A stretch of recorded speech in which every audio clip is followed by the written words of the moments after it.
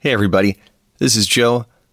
It's officially the first day of summer, and I'm grateful that it's here. I can tell you that here in the Pacific Northwest, it has been a grind out here. It has been cold and wet, and the high one day last week was 62 degrees Fahrenheit. Now, that may not mean much to some of you, but this is a month when we expect it's usually going to be around 80. Those of us folks here in the Pacific Northwest are a bit starved for vitamin D, so we're grateful that summer is here, warm weather is here, and getting outside and actually enjoying the opportunity to be in the sun. Get out on the river. If you're familiar with the Portland area, we are surrounded by rivers. Anyway, having said that, welcome to the Amped interview. This is a particularly fun interview from my perspective, and I'll explain. Shortly before Stu G's The Beatitudes Project was released, we received a promotional copy to evaluate and perhaps review that. I listened to it, and I was immediately taken with it. However, sometimes we're a bit inundated here with music and press releases and books and things that publicists want us to take a look at, and even some great stuff slips by. And that was almost the case here with the Beatitudes Project.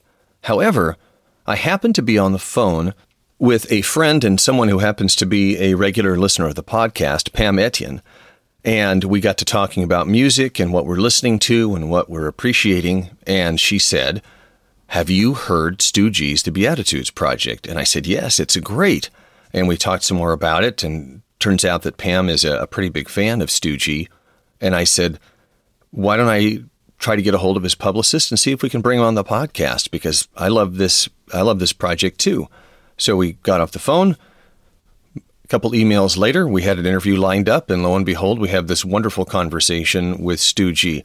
We love the heart behind this project. We wish there were more projects like this out there, and I know that I'm encouraging folks to buy this at the end of this interview, to go out and check out the Beatitudes Project, and I know I do that a lot. But this is such a timely project, and the heart behind it is so much, from my perspective, what God's heart is for us. Seriously consider going out and downloading the project, the book, the documentary, and the album. It is excellent. And finally, thank you again to Pam for the encouragement and for doing some research for us as you drew those questions together in a season for me, which is quite busy. So, thanks again, Pam. Folks, enjoy the interview, and we will talk to you again in a couple of weeks with another episode.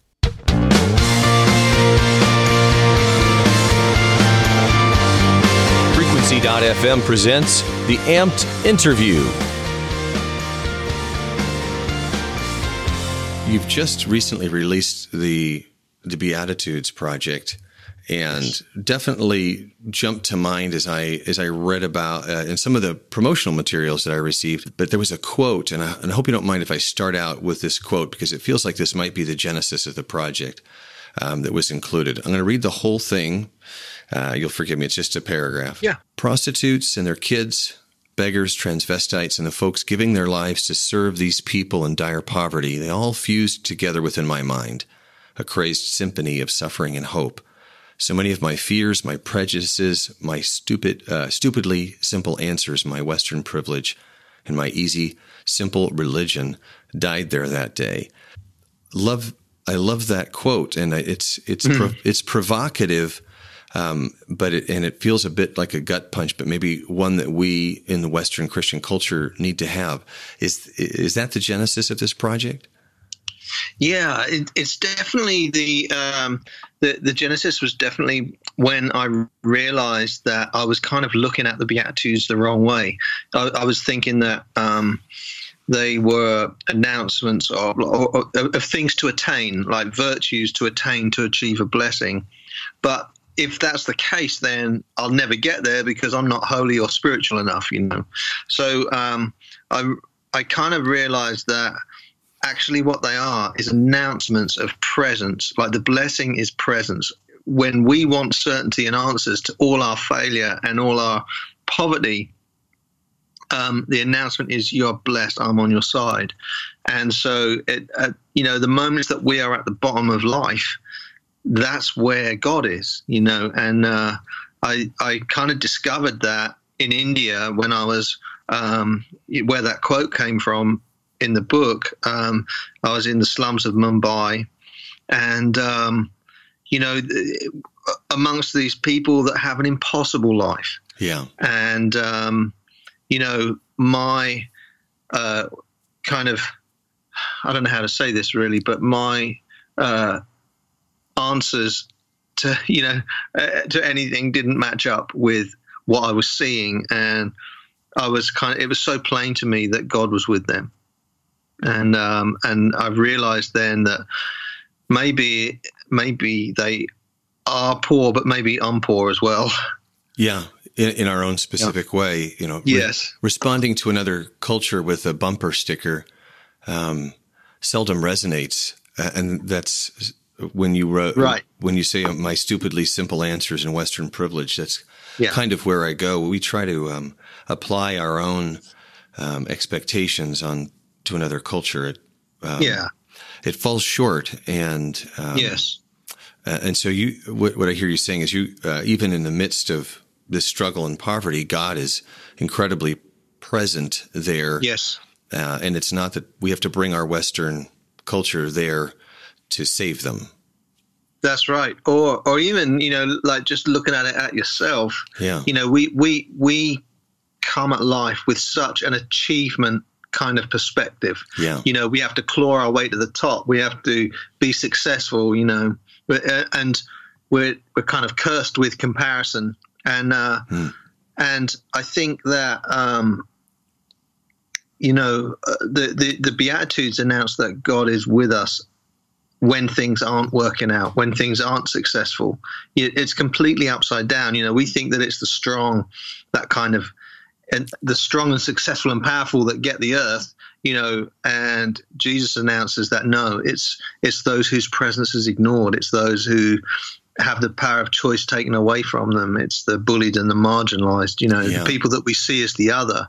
And so I think that's the key here, is like the invitation in the Beatitudes is to open our eyes and see the folks that are around us, maybe those whose presence we've ignored in the past, and to find a way of like living in community with everyone.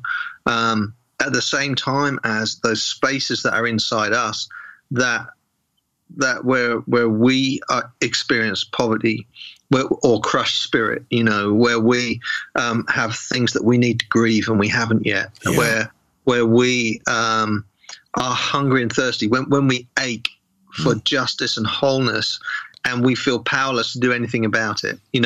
So for myself in those areas, like the announcement is, I'm with you, I'm on your side. And so it's an internal work as well as an external work. And, grace and mercy come first. It's like God announces, I'm with you, I'm on your side, when you can't do anything about your circumstances.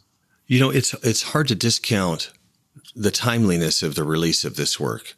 And I don't know if that's providential, intentional, or a little bit of both. But it feels like as we become increasingly divisive, that this is a message that's important. I think that it definitely offers a different way of looking at the world, other than one that kind of just wants to take sides all the time, or polarizes or divides.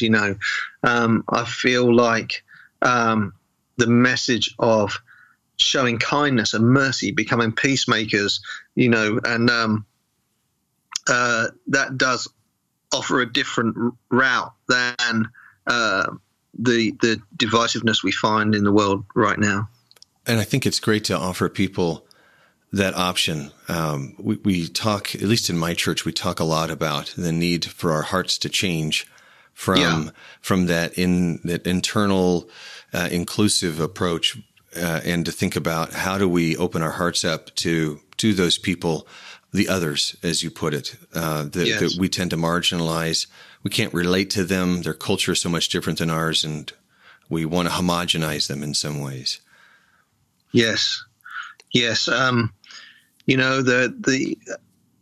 In the course of the project and in the course of collecting stories, in Franklin here in Tennessee, I moved with my family here 7 years ago when Delirious finished, and when I was starting to really gather the book together, I knew that it just wasn't about my story, but I also realized that in terms of talking about the meek, in terms of communities and minorities, so I didn't have any friends in those communities really here. I mean, I'd only been here for a few years, but it just showed that I hadn't really kind of opened my eyes and reached out, and so that's when I kind of reached out to the Islamic Center of Nashville. That's when I reached out to my friends in the Hard Bargain neighborhood and the First Missionary Baptist Church, the African American church nearby, and I've made a friend who is a Native American, and I mean the list is endless, but and I could only write and gather stories for a certain amount of people. But I even think about the elderly, and maybe those that we see as disabled, and mentally challenged, and I mean, it just goes on and on. The people that we can see as the other, and I really believe that that's a major part of the invitation in the Beatitudes, is to open our eyes to them and to somehow live in community with our neighbor. It's about loving our neighbor, and the question was, who is my neighbor? And we get the story back from Jesus about the Good Samaritan, and how the guy that actually acted in a neighborly fashion could have been seen as an enemy. Yeah, and often was seen as an enemy without without that first person experience, without some intentionality. It stays siloed or divided. Yes. So I want to affirm you for reaching out to folks when you recognize that you yourself had kind of grown insular. And especially when you move to a new community, it's I mean, I wouldn't say that you're a refugee, but you're an immigrant. That's right. Yeah. Right. Yes, absolutely. So when you come over, I suspect, even though you're, and you can tell me whether it's true or not, but you moved to Franklin, even though you've been active in, for decades in the music community, you were new, and there's maybe a protective feeling that you have when you arrive, where there's an uncertainty. Is that true? Yeah, you go into self-preservation mode in some ways, and so that's kind of alienating in itself. It's kind of in the course of just trying to find your way and trying to survive and trying to live your life, and you end up putting those walls up of looking after yourself, and that it kind of the Jesus message and the way of the Beatitudes is not about that. It's about tearing those walls down, Yeah. and engaging your neighbor. As I listened to the album, and I haven't read the book, so I want to acknowledge I haven't got to the book yet, but especially as I reflect on the lyrics, there's a directness. There's a quality to the lyrics. It's very direct with many of these songs, and I don't know if you would agree with that. Was that an intentional approach, or is that just the nature of the topic that drew that out? The approach that I wanted to take with everyone was that there are no restraints in terms of like how I want this song to be. I said, we need to write the song that we're inspired to write, and I think the one requirement really was that it came from a vulnerable place, because that's what the Beatitudes are. And so, so writing with Michael W., the song for Blessed Are Those Who Mourn, which really comes out of the story of him losing his father. And so it's very personal, and then writing with Terrian Bass, who grew up in North Memphis, one of the poorest communities in the States, surrounded by drug violence and gang violence and domestic abuse, etc. so tapping into her story and her voice. I couldn't sing that song. I grew up a white English man, very privileged, and so I definitely wanted to engage with other people's stories, and so even in writing the songs, I wanted them to be honest and vulnerable, without being sort of cheesy or preachy in some ways. I hope that came across, because the whole thing is an invitation. It's not a you must do this and you must do that, And considering we've talked about divisiveness already, but when you try to hit somebody over the head on either side of a discussion, people get defensive. Yes. If you're too aggressive, they get defensive and they're not open to it. But an invitation to walk alongside somebody, which is what I feel like you're doing here, you're giving people the opportunity to accept that in their own time. Yes, exactly. So selfishly, I'm going to ask you about one of the songs that came to mind specifically when I thought of that kind of direct piece of it, and that's In the Middle. That seems it's a very provocative song lyrically. I'd love to learn in the few minutes that we have left about the genesis of that song, and if you feel comfortable doing so, was it directed toward any specific person or entity? In the Middle is really a Peacemaker song, and it started life when in the very first session that we did for the project, and the drummer that was playing is a songwriter. His name's Steve Hindalong, and drummer of the choir. And we were sitting on the porch of the studio, and he was just kind of like thinking about the Beatitudes, and he was thinking about the peacemakers, and he said, sometimes I get so mad I just want to throw a stone. And he was like just kind of thinking about this sort of lyric, and sometimes I feel so mad I want to hide away alone. And so months and months later, that lyric never left me, and it reminded me of the thing about stone throwing. It just took me straight to my friends in Israel and Palestine in the midst of the conflict there, where, a lot of times they're stone throwing and, responding with rubber bullets and stuff. And, and so so that's what I'm thinking about. That's what I'm singing about, is like this idea of, can you meet me in the middle, rather than like we just choose to take sides all the time. And, the idea of in the middle is where the bullets fly and the rockets land, when we walk from behind our walls of safety and into the conflict zone. It's, someone said to me that peacemaking is not peace talking or peacekeeping. Right. It's kind of it's actually facing the conflict. It's not lack of conflict. But it's walking into the conflict and facing it, and doing our best to create a different future, other than the one of violence. And so, anyone that's kind of dived into the Palestinian-Israeli conflict will say, "Well, that just feels so impossible," and it does. But the greatest peacemaker of them all said, "Blessed are the peacemakers." Yes. So so that's where that came from, and that's what I'm thinking about. Is my friends in the Middle East. Even in the title itself, there's a clue, isn't there? Yes.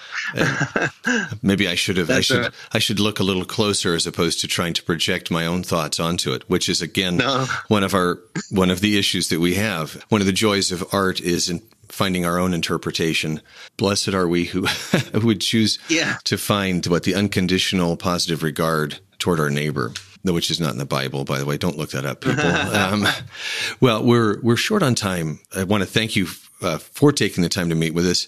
Yeah, and just to say to the folks that any info can be found on the beatitudesproject.com. Absolutely. So it's already out there, but I'll be sharing links with folks. Sorry for jumping on you there, but I want to make sure. First of all, folks, this is an excellent project, and I don't say that lightly. This is thoughtful, it's unique, it's diverse, and every song, I know we're in that download one song kind of, or download our favorites. You won't have that option here. You're just going to need to get the whole thing, get the whole project, share it with friends. There's a lot to be gleaned from what Stu and company have done here. Thank you, Joe. Frequency.fm is a podcast featuring Christian artists, authors, creatives, and experts. For more music reviews, book reviews, and articles, please visit us at frequency.fm.